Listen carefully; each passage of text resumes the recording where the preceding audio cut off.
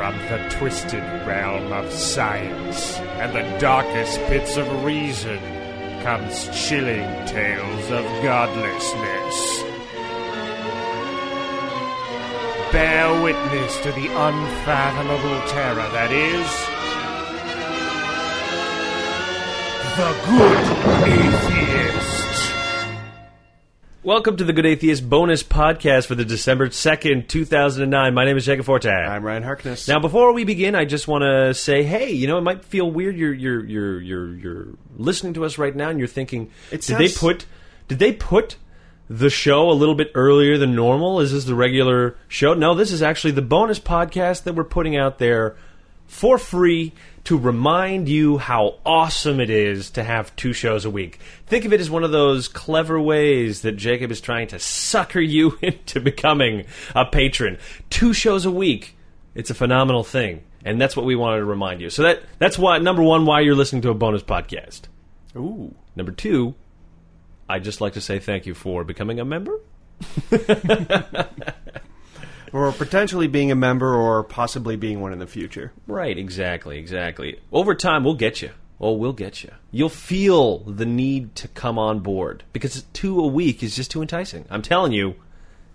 All right, let's get on with the show. Today we're going to be talking about the family. We're going to be talking about that's a secret, crazy Christian organization. If you've never heard of it, we'll talk a little bit more about that. We'll also be talking about their involvement in anti-homosexuality bill in Uganda that would make basically life imprisonment and the death penalty for homosexuals.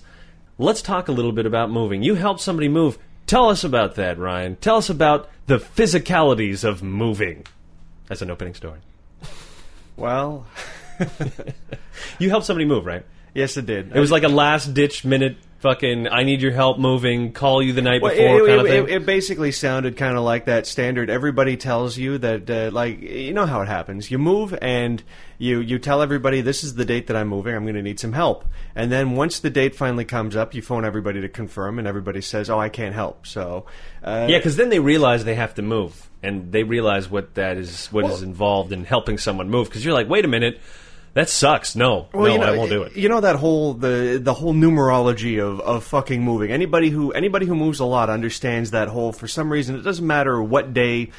See, in Quebec, the big move day is July 1st, but then there's also it always seems to be the 1st. And this well, you know why it's July 1st? That's the official moving day in Quebec, right? Yeah, just to fuck over Canada Day. Right, exactly. Yeah, that's the separatists who hate Canada. It's like, imagine in America there being a state that hates America so much that on the Independence Day, that's the day that everybody legally moves. That's would it the be official a piss moving off? day. It would be a piss off. Yeah, it would be a piss off. It's a pretty annoying piss off. But this, no, I mean, it doesn't only have to be July 1st. It's just it's some kind of crazy statistical number as to how it's just fallen into that's the main moving date. But his was December 1st, and Man, as you noticed, December 1st was Tuesday. So I imagine once everybody kind of realized that, oh, the day you're moving is the day I'm at work, school, whatever else anybody does, and of course me being a blogger that sits around on my butt, I was available. And I've gained a little reputation amongst my friends of being a pretty good mover. I'm a workhorse. It's one of the few good things I'm good for. Right, that's, you know, if Fight Linker ever fails, we could start a moving company. Oh God, it would not be fun. Please, wouldn't that be the worst? Wouldn't that be the worst? Don't let these podcast dreams fail, people. I don't want to have to move pianos and stuff. So, anyways, one of the interesting. It's always interesting to see who goes, who all shows up for this, because you know these are good people. Anybody that helps. If you want to meet some good friends, help a friend move and see who the other people are that show up to help. And one of these guys was a British guy, and I was thinking, this is interesting, because I've been looking for a British guy to join our troop. Here's if you guys don't know this, because I always make fun of Ryan for this, but Ryan has a love affair with anybody that's British. It doesn't even matter if you're probably an asshole. If you're British, Ryan will probably love you, because he loves Britain. There's just something about him. It's like hardwired. It's like, ooh, bing, it sort of goes off. British accent, wicked. I need a British guy in my group. It'll be like it's like a sociological thing. Like, look at society and look at the way, say, you perceive Canadians and you perceive Americans, you perceive British people. I mean, we perceive all of these people slightly differently. Sure. And British people, I just find, are a breath of fresh air. And I'm like, you just want it to be in a Guy Ritchie movie, man. That's really what you want. You want just some guy with a crazy accent who's slightly wild, makes you do crazy crazy things, and it's all good because it's just like, oh, mate, let's go to this soccer match, and we're totally going to get in a fight. Yeah, and you'd be like, see, yay! See, that's the thing. That's crazy Guy Ritchie British, and those people actually kind of scare me. So this guy, this guy here is more like on a Hugh Grant level. You know, it's he's Hugh. Is he dreamy too? No. Well, I mean, he's. I'm not about to say. Oh, well, he's. I'm just saying that he's not Hugh Grant dreamy, but just he's got that same voice and manner and the self-deprecating humor, which educated, suave, but self-deprecating. Exactly. Yeah. Okay. So that's that British thing that I like about people is you can make fun of them and they make fun of themselves and they have a good laugh at their own expense, which other people generally don't tend to do. So, anyways, we were talking a little bit, and the what was it? The H1N1 shot came up because he'd just come over and he hadn't got it yet. And I was just saying that next week is our turn, right? And we got into a conversation about whether or not we were going to get it or not. And what was his position on the whole his matter? position was he knew somebody who was a mother and had a baby, and both of them got H1N1, and they recovered fine. So he felt that he didn't really need it. If their immune system was strong enough to counter it, then his probably was too, and that's how I looked at it. And I asked, well, what about all of the people that, if you get sick, then you potentially expose the virus to a whole bunch of people whose immune systems might not be good enough. And that's when the whole, well, I have a friend who's a mother and she had a baby and together they survived H1N1, so I think I'll be fine. I'm like, oh great, there's one survival story. Fantastic. Oh, it's just... And this is something that I was wondering about, because this kind of my problem, and this upset me, is that I wasn't educated enough to be able to give him the knowledge that a person needs to make that right decision. Because I don't. When you meet somebody that says, "Oh, I have concerns about the virus," unless they say someone like Bill Maher who should really know better. By now he should. By now. The way I look at it is that if a person doesn't, just because the average person doesn't know the truth about it, I don't consider that any kind of indication about their intelligence, because quite frankly, it's fucking confusing. It's true. If you just read only the mainstream media, or even if you just read up on the internet about it, there's so many conflicting messages and stories going on. I think there's a lot of confusion, in the same way that there's a lot of confusion regarding say global warming. We'll use global warming as a perfect example of that, because one of our friends keeps sending me articles from people who basically say, "Oh, look at what these scientists did to quiet all these global warming sort of like I don't know how you skeptics." And I was trying to explain to this friend, saying, "Well, that's the opinion of a journalist. You'll also notice on the same page this journalist is trying to sell you natural gas." There may be a conflict there, but even if there wasn't, I'm like, he's not saying anything regarding the science of it. He's just basically trying to tell you, oh my God, there's all of these people that have vested interest in global warming being real, and therefore you shouldn't trust it. And that's not that.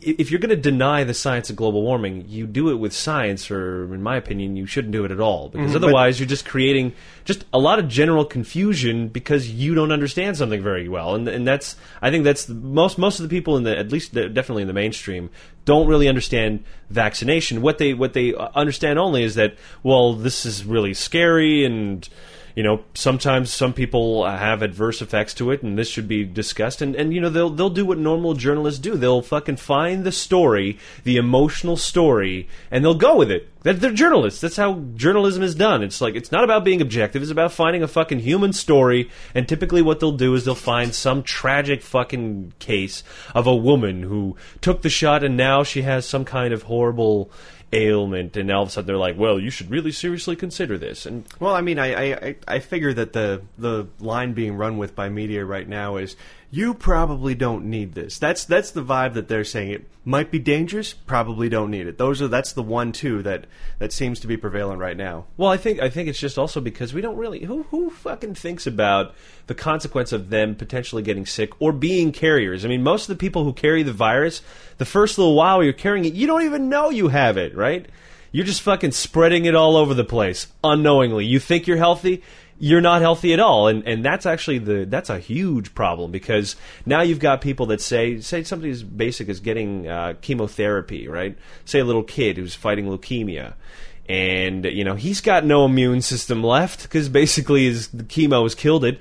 Meanwhile, you're walking around with fucking H1N1, not even knowing it, and you can give it to people with compromised immune system unknowingly from shit that you touch or hands that you shake, whatever you do. And sure, it didn't affect you. Good for you. You survived. Congratulations. But that's the whole problem. It's like, yeah, sure, it's no big deal. On an individual level, if you don't get it, if you have a strong immune system. But it's never just that simple. Yeah, we still need everybody to get it. That's the whole way that vaccines work, and that's why the government takes care of making sure that all of its citizens can get it. I also think that every time it incubates in a human being, it runs that fucking... it's really like a Russian roulette, because you never know when there might be a mutation of that particular virus in someone that'll be, a lot more dangerous than another. It's like, every human being is like an incubator for it. So what comes out is a slightly altered and mutated version of that virus, ever so slightly. Well, I mean, we all know how crazy fucking and horrible mutations can be once in a while. Why are we playing this genetic lottery game? I don't want to play that lottery game. I was just disappointed in myself because, I'm reading a book called Rapture Ready, and they always talk about how evangelical Christians go out there and they try and testify the word of the Lord. Yeah, and they spread the word of proselytize. and whenever they get an opportunity to tell the truth, quote unquote, of spread God, the good word. To spread the good word, they do it. I'm like, this was my atheistic moment where I could have been out there and I could have been like, bam, and instead I kind of stumbled over my words and I'm like, shit, it looks like even after we've done an entire episode about this, I still need to get my elevator pitch down on why people need to get immunized, I think actually you make a good point. Maybe that's something like, you go to one of those sites. I remember I went to CBC News and they had a whole list of shouldn't you get the vaccine, and they put like, what are the odds of you getting adverse side effects and stuff like that. And it's weird because you look at the odds, and on one side you're like, okay, well the odds are 1 in I think 100,000 that there might be some kind of complication, and I forget what the odds are of it being deadly. It's basically the same as I think getting hit by a lightning bolt, of it being really like you just fucking croaking from it. But even when you present sort of like, even when you're being honest about the possibility of you getting sick from actually getting the vaccine, people see those numbers and they're just like, well, I don't like that number. It seems still high. You got to understand, people play the lottery and don't understand that they're never going to win. That's true. So they look at these numbers. And yeah, I mean, 1 in 100,000 doesn't sound too high, but that's 10 in a million, you fucking idiot. That's still not really that high. I don't worry about those kinds of numbers. But you know what? I think you were probably pretty close when you were mentioning people with compromised immune system, which is I think one of the most compelling reasons to fucking get it. You're not getting it for you, really. You're getting it for everybody else. And that's the problem with vaccines when they're saying honestly, yes, you'll probably be able to fight it. But stop thinking about you for like 5 seconds, all right? And just think about everybody else. That's why you get the shot. That's just as simple as that. Say, stop thinking that it's only just about you, because you live in a society where you have a really close relationship with other people. Think about how often you're stuck in extremely confined spaces with complete strangers. Think of all the times you touch things as you go outside and then touch the your world mouth. Yeah, every time I go through, say, the metro system, or I guess as you people in America call it, the subway. Think of all the things that you touch. Oh, so many things. Think of all the things you touch and go get immunized. Okay, that's my little little immunization thing. Okay. So yeah. Now let's talk about something that really. It took me a few days to blog about this because it was just it was almost too crazy, and I wanted to read up on it a bit more because the internets were abuzz with this news that the family, which is basically an extremely conservative, secretive group of Christians that are in high positions in the government, that and they own all kinds of properties, and they do prayer breakfasts with presidents and stuff like that. Well, these individuals are also now behind a piece of legislation in Uganda that's trying to be passed that would make the crime of aggravated homosexuality basically a crime punishable not only by imprisonment for life, but even possibly death. Also in the provisions of this bill would be imprisonment for up to 3 years for anyone that does not tell or report suspected homosexual activity. So this is pretty much some Big Brother shit going down here. And they are basically the I'm not going to say they're the drafters, but they are basic. They kind of are.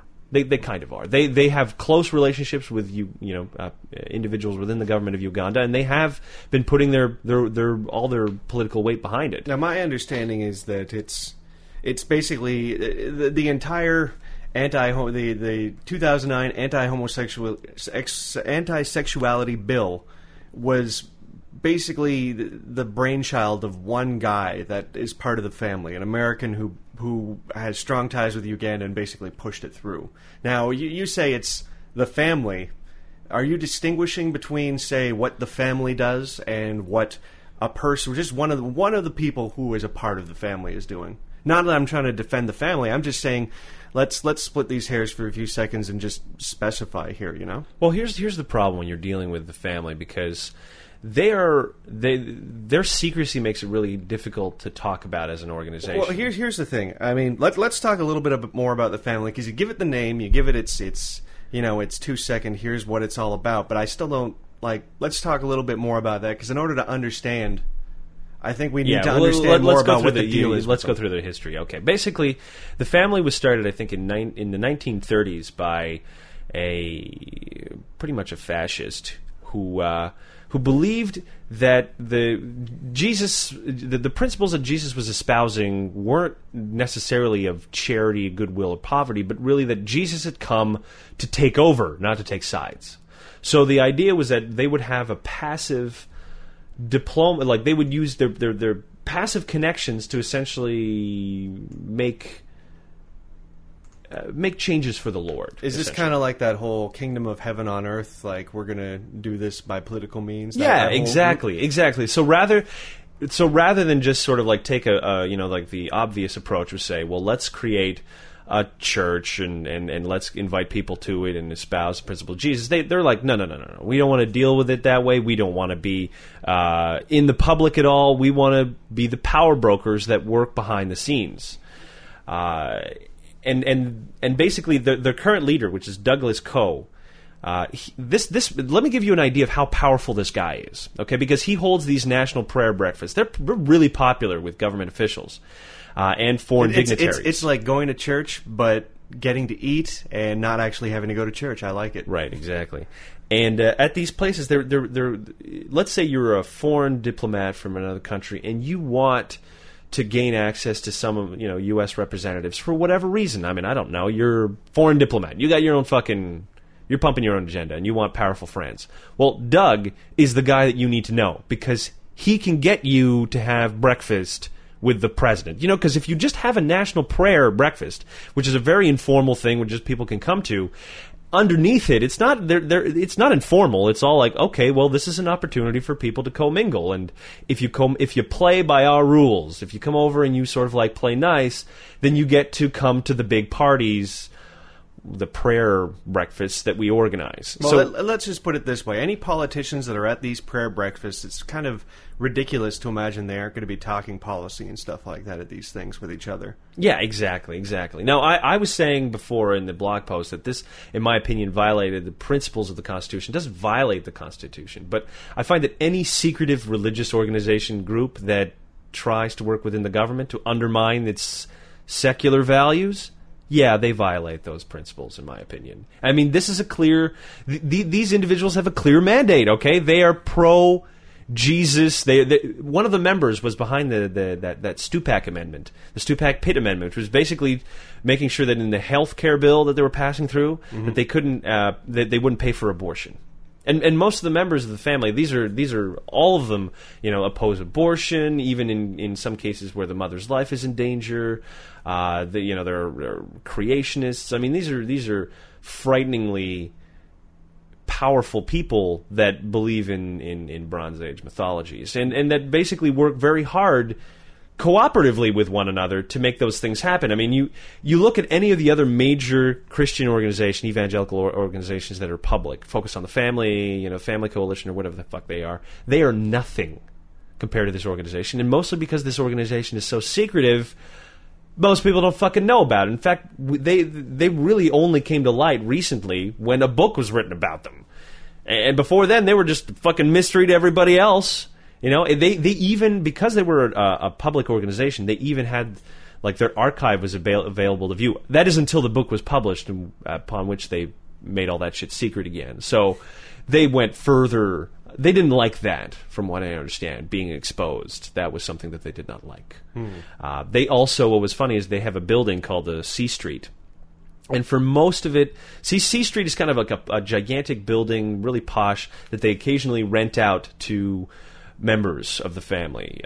So, you know, and they'll charge you like $600 for room and board in like this essentially luxury fucking apartments. So, I mean, right when the book came out, they actually lost, because they were mostly tax exempt. They weren't even paying any fucking taxes. Now they're only 34% tax exempt. Oh, okay. Because they're still considered sort of like a religious organization. This is what I love. This is what I fucking love about these douchebags. They even get tax exempt status to do this shit. Like us secularists, no, we don't get that. The religious nutbags who want to fucking take over everything get to do so with tax exempt status. It's great. Fucking love it. Anyways, back to the family. Before getting a rant. You know who was a member of the family? Funny enough, Strom Thurmond. You remember Strom Thurmond? Oh yeah, isn't that Skeletor guy? Yeah, the Skeletor segregationist who ran for president in 1948 under a segregation platform. This same guy with an illegitimate black daughter. What is up with all these racists with illegitimate black daughters? Here's a bigger question. What is up with people who get exposed and are shamed yet don't go away? I mean, like Mark Sanford, another member of the family who, you know, is basically being investigated for misuse of funds for using a plane not only to go visit his mistress in Argentina, but also using these funds to go get a haircut. Using public funds to go fly and to get a haircut in another city. What, he flew somewhere to get a haircut? That is correct. Okay, I was about to say, hey, let's not get crazy about people using company funds to get haircuts, because I honestly I need a haircut, and the business account is the only place I'm getting it from. But I will say that I probably won't be flying anywhere to do it. No. Actually, it's funny because three of the members, three high-ranking members of the family, are currently in a sex scandal, and this is essentially. The whole purpose of the family for me is actually, I find, beyond their whole, the whole conspiracy theory of them wanting to push through their Christian agenda. Another reason for it's like a religion for rich people, because for them, Christianity offers them sort of a justification for their own abuse of power, because they figure, well, everything that we're doing is in the name of Jesus, and that allows them a certain redemptive, quality. They're like, oh, well, you can be forgiven. I mean, Richard Nixon joined the family after he was basically resigned as president for all the bullshit he did. And I think it's specifically for that reason. I need to be pardoned. I'll go amongst this group, and they'll be like, it's okay, you were using power, and that's fine. And these are the same guys that use, like, they admire previous dictators like Pol Pot and fucking Mao and Hitler. These guys just talk about them and say, isn't this amazing? These people did amazing things. And you're like, what? Where they were talking about Mao and the fucking Red Guard and how they would get some of the members to kill their own family members to demonstrate their loyalty to the group. And he's like, that's a very important thing to think about. Who said this? This is Doug Coe, their fucking main dude. So Doug Coe is on the record talking about how... Yes, he is. My goodness, I know. They're not Nazis. I'm not going to suggest they're Nazis, but they have very fascist-like tendencies. Well, it's just basically you would almost think that guys like this didn't exist, but after 8 years of the Bush administration, all of a sudden you realize people like this do exist. They do. And they're annoying. And they do things like basically put Ugandan homosexuals and lives in danger. It's really quite scary, actually, when you think about that legislation. Because it will pass. It will pass. Don't get it wrong. It will pass. Oh, yeah. But here's what I'm asking you. What the fuck is the family doing over in Uganda setting up death panels? Yeah, actually, what's funny? One of the members I included in the list of people who were in the government that were part of the family, there was one. Let me see if I can find his name. This is actually quite funny. He basically this senator. He's an American senator. Let's find his name. He is Joe Pitts. Okay, he's Joe the other, Pitts. I'm sorry, not Joe Pitts. That's too bad. He sounded almost like Joe. Sorry, Camels. Senator Chuck Grassley. Oh, you weren't even close. Sorry, Joe Pitts was the other guy. He was the co-founder of that Stupak Pitts amendment. So he's one of them. But Senator Chuck Grassley, I think that's Grassley or whatever the fuck it's pronounced. He's actually one of those guys that said, "Well, you should be afraid of healthcare reform because government death panels are real."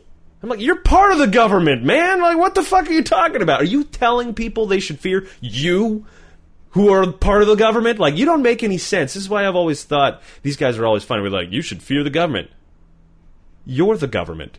Why are you telling me to fear you? Like, quite honestly. Yeah, Can I just... Maybe you're right. Maybe I should fear you. I should fear most of your fucking brethren. You're really quite frightening. Really quite frightening. My goodness.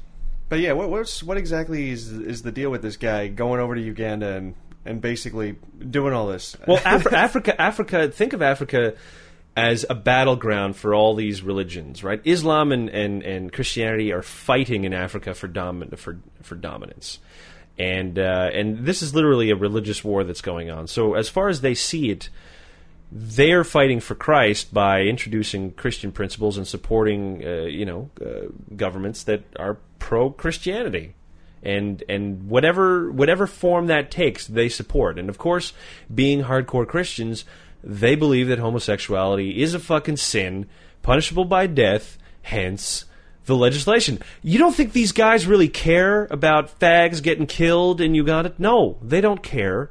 As far as they're concerned, Christianity must be pushed forward, and only straight people are allowed redemption. So is this basically, interestingly enough, how churches, how to me, the church's stance on homosexuality is like a rallying cry for everybody who hates the church over here in North America, but over in Africa, it's like the church declares that they hate homosexuals, and it's like a rallying cry. Come be with Christ, we hate gays too. It's not just a rallying cry, but in a lot of African countries, they view homosexual rights as infringement from infringement of Western values onto their own society. So they will reject that as saying, like, this is part of the West's propaganda to make you believe that homosexuality is right. So what they do is they create a nationalized movement based around the rejection of Western values, including, civil rights. Including not killing people for where they put their penises or... whatever they do in their own goddamn homes, apparently is everybody's business. What were you saying? Well, I was trying to figure out what the lesbians do, but I guess they just scissor. I don't know if they'll care, but they'll probably eliminate lesbians too. But for the most part, whenever you see legislation like that, it's quite clearly. Well, I was reading up on it, and this isn't the first anti-homosexual bill in Uganda. The old one has been around for a while. It exists but it's funny, it was amended recently to include lesbians, because originally it was just focused on the gross kind of gay people. The non-hot one. Yeah, I always find that funny where lesbians kind of get tacked onto these hate bills as an afterthought. It's still horrible, but... They only half hate them, only half. Well, it's not the main concern. The main concern seems to be guys having butt sex, which is why this is interesting. This is just a side thing, but have you seen the new Bud Light commercials where everybody talks about getting it in the can? Yeah. But they're not talking about butt sex, although that is the implication for it's a long commercial. It's like a minute of people talking about I'm getting it in the can later. I'm about to get it, and then at the end, of course, it's the Bud Light can, and hey, I am totally all about getting it in the can as far as beer is concerned. I love cans of beer over bottles; they are the best. But I just thought it. I think it's funny that's the divide now, is that we can make these jokes about it, yet over in Uganda. Not so much. Yeah. No, not so much. I always found it personally funny how really homosexuals scare the crap out of a lot of heterosexual guys, and it at first I think when you're a kid, when you're a small immature child, you can kind of understand, because that was death, right? You were going to be teased forever if anybody found or thought that you were gay. What? Found out what, Jake? As a kid? Well, I mean, the fact that I didn't have a girlfriend for a very long time created a lot of accusations of homosexuality. So I feel firsthand that sting. Despite not being gay, I've definitely been discriminated against for potentially being gay. I don't know. That's I don't hilarious. know. Whatever. Yeah. Whatever. Which is why. Whatever it means something. I think everybody's had that sting of the potential of being labeled as a gaylord at school. It's not a good thing. No, it's definitely, it did not help your reputation, which is just so sad. I mean, I can't even imagine, had I actually been gay, how distressing that would have been. But what I'm basically saying is that I have to imagine that there's just... It's probably a lot of this internalized homophobia, because apparently there's a lot of ex-gays that are behind this new legislation. And Jeff was telling me about this, and I thought it was really fascinating, that a lot of guys that are in the closet have really a lot of hatred for homosexuality, probably a lot more than straight people do. That's internalized homophobia, and they have to deal with it all the time. You know, they got to think about the fact that they love the cock all day, which probably makes them all crazy, mad, and what have you. Now, I'm not suggesting that anybody who drafts the bill is automatically a closeted homosexual, but I have to wonder if so much of this anger and fear comes from those that may be secretly gay themselves. You know what I mean? Like look at how many times have you heard some kind of crazy thing, like look at Ted Haggard, perfect fucking example, right?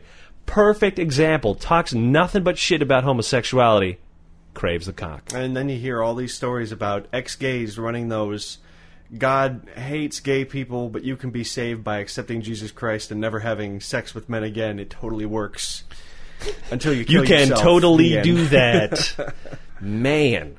To not only create your own hell, but to create that hell for other people. I can't imagine what it would be like for somebody who first thought they were straight for a long time and then gave into their gay urges and then came, quote-unquote, back to Christ and gave up their homosexual lifestyle and is now living this crazy life as a person who loves Jesus but hates their own gayness. You know what? Here's the other thing that I have to wonder. I don't know if you do this, but there's probably a few people out there that do.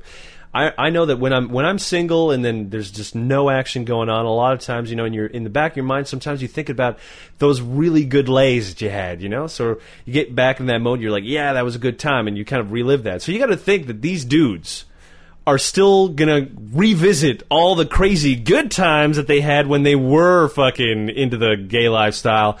And right after they finish, they're probably all like, no, what did I do? No. I'm pretty sure those are being wrapped up in so many layers of guilt and anger and everything that it doesn't I think it's only I think it's only one layer, though, because they will admit to having these thoughts, and they probably do have them quite a bit. I mean, how often do you fantasize about naked girls doing stuff? You can't help it, man. You see a fucking girl that's attractive, and all of a sudden you're thinking like, grr. And certain days, it's worse than other days. Well, you don't think it's going to be like that for a gay dude, too? He sees a guy, and he's like, God damn, I want to fuck that guy. Like, of course they're going to have that, and they've buried all the fucking way down, but it is always at the surface, which is why most of these guys are just so fucking polemic about that shit. We're like, wrong, homosexuals are wrong. And I'm like, are you showing all your cards there, buddy? I don't think you're showing all your cards, man. It's like, because in your legislation, it was pretty graphic in there. It was real graphic. Or all these guys are like, the government is trying to push homosexuality into my home. No, maybe you want it in your home. I don't care. I don't care whose home it is in. I don't give a shit. But apparently you are so scared that if it's made okay, that you're probably just going to do it or something. Maybe that's the secret fear. Okay, you know what? I think we'll wrap it up for this bonus show anyways. Sure. Remind everybody that this is the extra show, and they can catch more of it. We'll be catching everybody on Friday or Saturday, depending on when the other show goes up.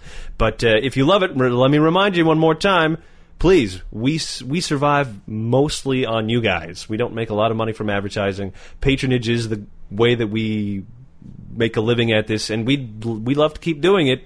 So yeah, advertisers aren't hot on the whole hating on religion angle. It's not just that. I mean, you know what? After the whole economic collapse, I mean, we talk with a lot of other bloggers and people in the scene, and it's just the honest truth is that for a lot of people, the advertising revenues have dried up significantly.